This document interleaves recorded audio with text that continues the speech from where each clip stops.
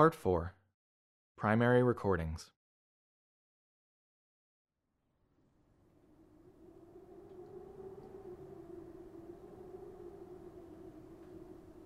The town of Carlisle, Kansas, in the year 1895 was quiet. After a settlement failed to take hold in the 1870s, Carlisle was left with few residents, scattered among farms and sparse structures that stretched outward from the husks of abandoned buildings at the township's failed central hub. The townsfolk were largely undisturbed by the trends and obsessions shaping America to the east and west. Such things reached the town only on occasion, by way of passing trains or word of mouth from trips to the neighboring towns of Florence and Iola. For the residents, this meant that those who sought news or goods had to go out of Carlisle. Very little ever came in, with one notable exception. In early 1895, a large package arrived at the Carlisle post office on a late train. No one came forward to claim it. After sitting inside the post office for many weeks, the crate was opened and its contents revealed.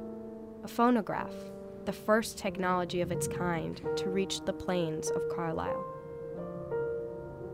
Welcome to episode 4 of That'd Be Revival. This week, for the first time, you will hear the very real voice of a citizen of Carlisle, Lillian St. Andrew, the nighttime attendant at Carlisle's post office. The following audio is not a recreation, but a series of primary recordings created by Lillian on several Edison wax cylinders on October 25, 1895. The cylinders were discovered at the former home of Lillian's cousin, Josephine St. Andrew, in Ojai, California, a town that was known at the time as Nordhoff. Other than being digitized for this podcast, the following recordings are unaltered.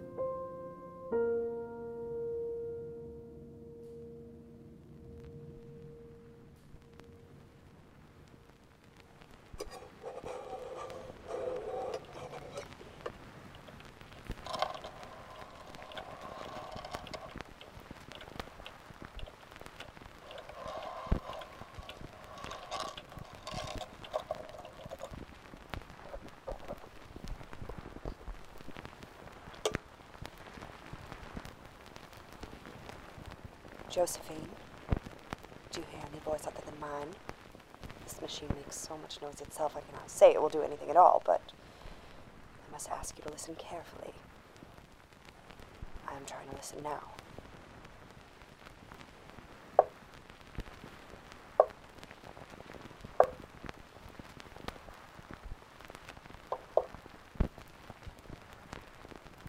That's me knocking, Josephine. It may sound foolish, but I know that someone is listening. And by that I do not mean you, when you do sit down with this cylinder in your possession. It is someone I very much mean to speak with, for nobody else in this whole town will. They have been whispering thoughts into my head these nights. But not like in the way you and I would when we were children, Josephine. Hear them in a normal way. Maybe I can hear them in a new way, like the way this new machine hears, a way I don't very much understand yet.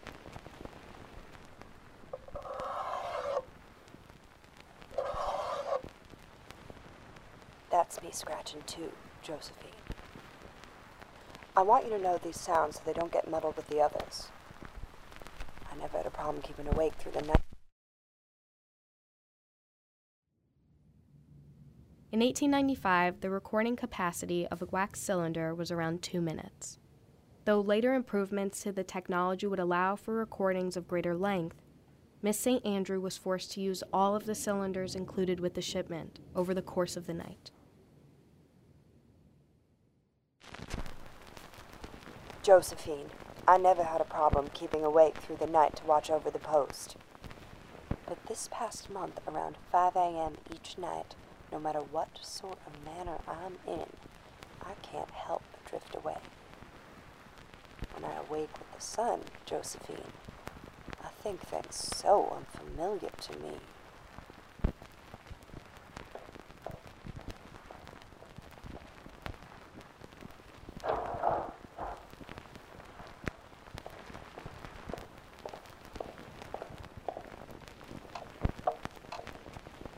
You should be able to hear the outside now. I have opened the door. It doesn't sound like much other than nighttime, but this is just so you will know all the sounds as I have come to know them. My mother told me that if there was a sound of God, it would be right in there between all the other noises. So just rule those noises out, Josephine, one by one. Just rule them out.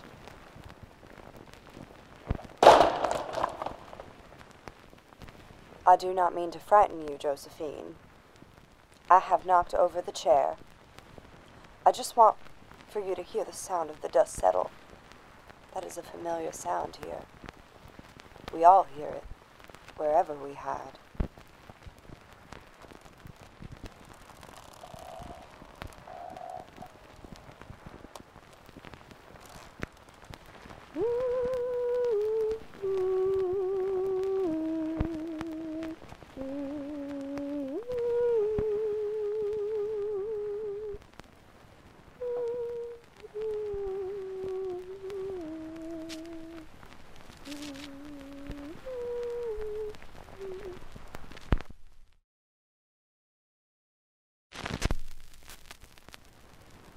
Do you know that song?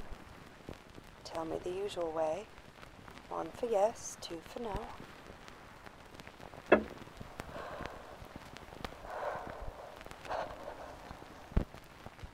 you are again.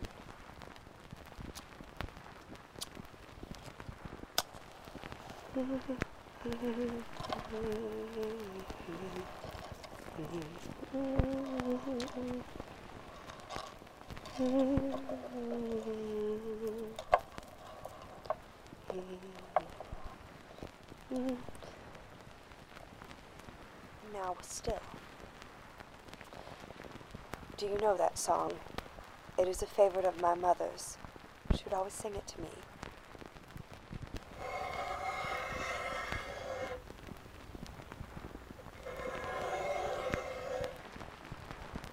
And now we're speaking. I wasn't sure you'd come with the machine making such a ruckus.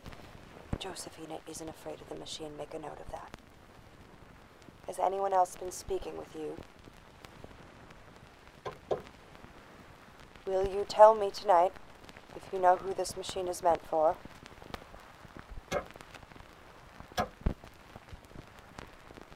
Very well, not tonight. But you must do this. I'm not certain if you are the one who has been troubling me, but I know...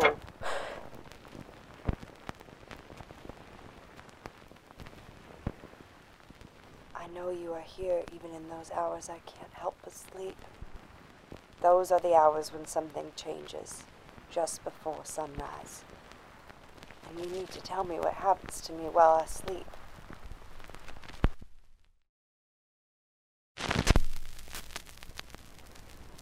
It is of importance for you to understand that lately in Carlisle there has been a faint noise in the air. No one will speak its name, but I can tell it's quite a bother and has us all ill at ease. My mother said it's like the clouds are buzzing of angry bees, and does that mean a great rain?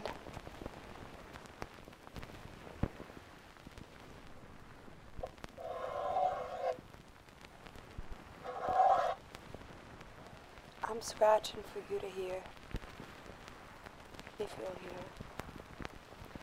It has been so dry in Carlisle, I can't help but wonder, are we doing penance for something?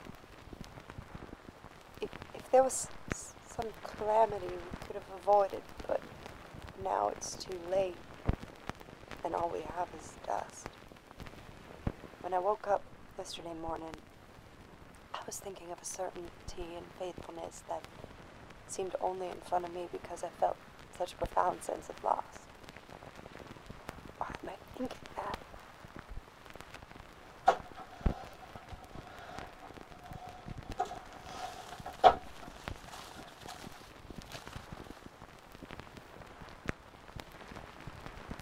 Are all these people in this town feeling like they are certain too?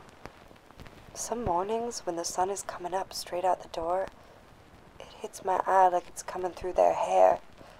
Like they're all standing with me looking at the sun, asking me why it's here again so soon.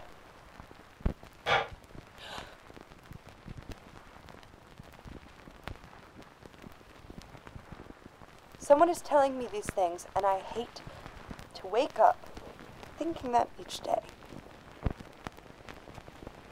Are you thinking these things? That one was for you, Josephine.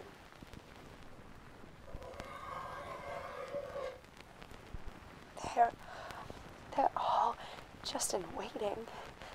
All of them, everyone knows what's coming.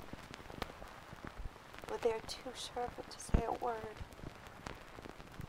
I feel I'm crazy for even speaking it, as it seems too true for even me.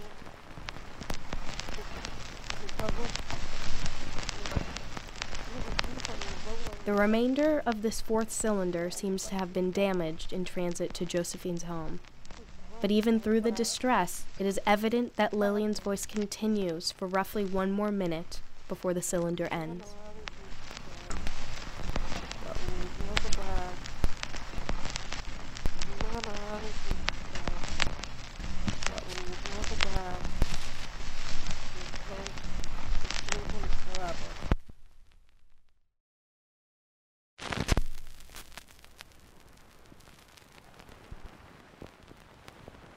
Am I right to be afraid? Oh, God.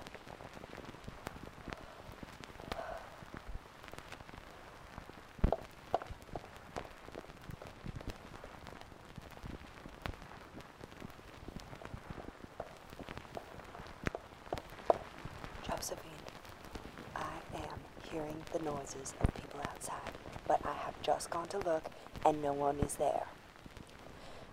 I'm looking out the windows and there is no one in town. There is no one in town. Am I the one who's meant to speak with you?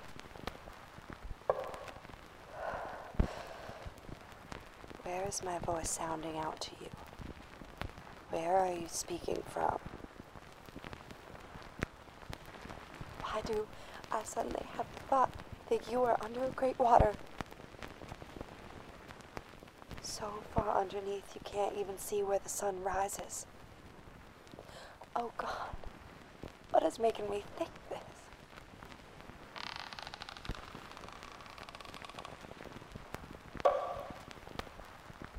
Josephine, I am worried. I no longer trust what is in my room. If it's water, Josephine, that is what becomes of sinners. Isn't that right, Josephine? That sinners get washed away. I should not be here. Oh, I should not be here. Yet, Josephine, I must ask it. Have we all committed some grave sin? Will you still speak with me? You need to tell me, what have we done? God, what have we done? Oh, we join you under that great water. Please, no.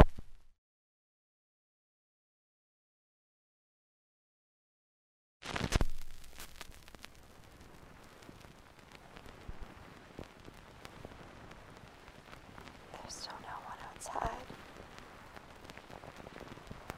Am I alone in here?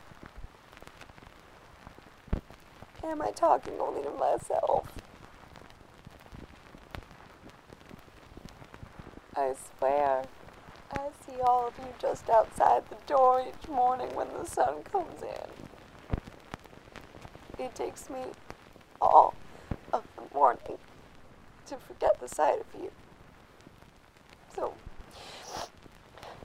please, tell me, my Josephine, who are you?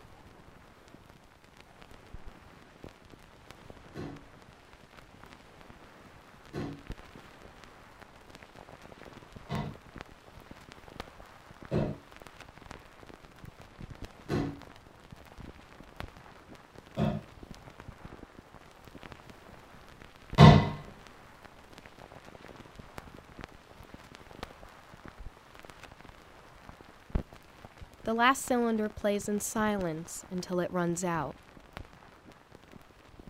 The following morning, the daytime manager found the post office door ajar and entered the room to discover Lillian unresponsive next to the phonograph.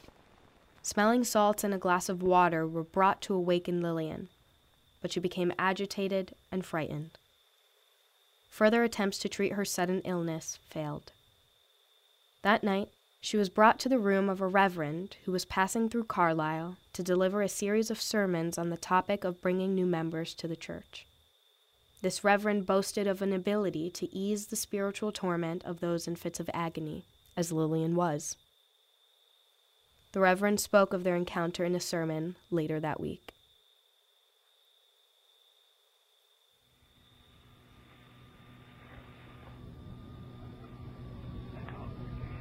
And I remember Saturday night at midnight, I just got asleep.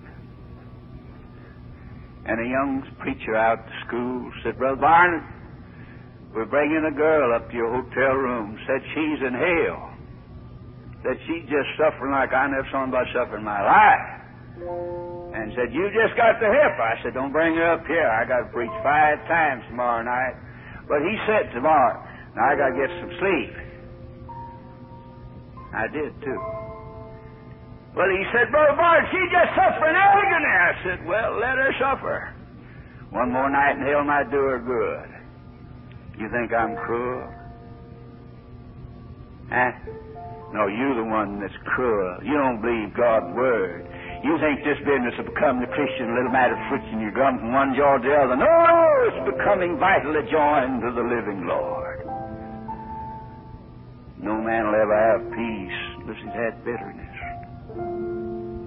No man will ever know joy unless he's experienced mourning. They shall mourn for him. And we let her stay in hell. Wasn't that cruel? But when she got out, she sure was glad. And if you ever stay in hell a while mourning, how about my vital personal relationship to a living God? Nobody can do business there but you, for you. That'd be revival.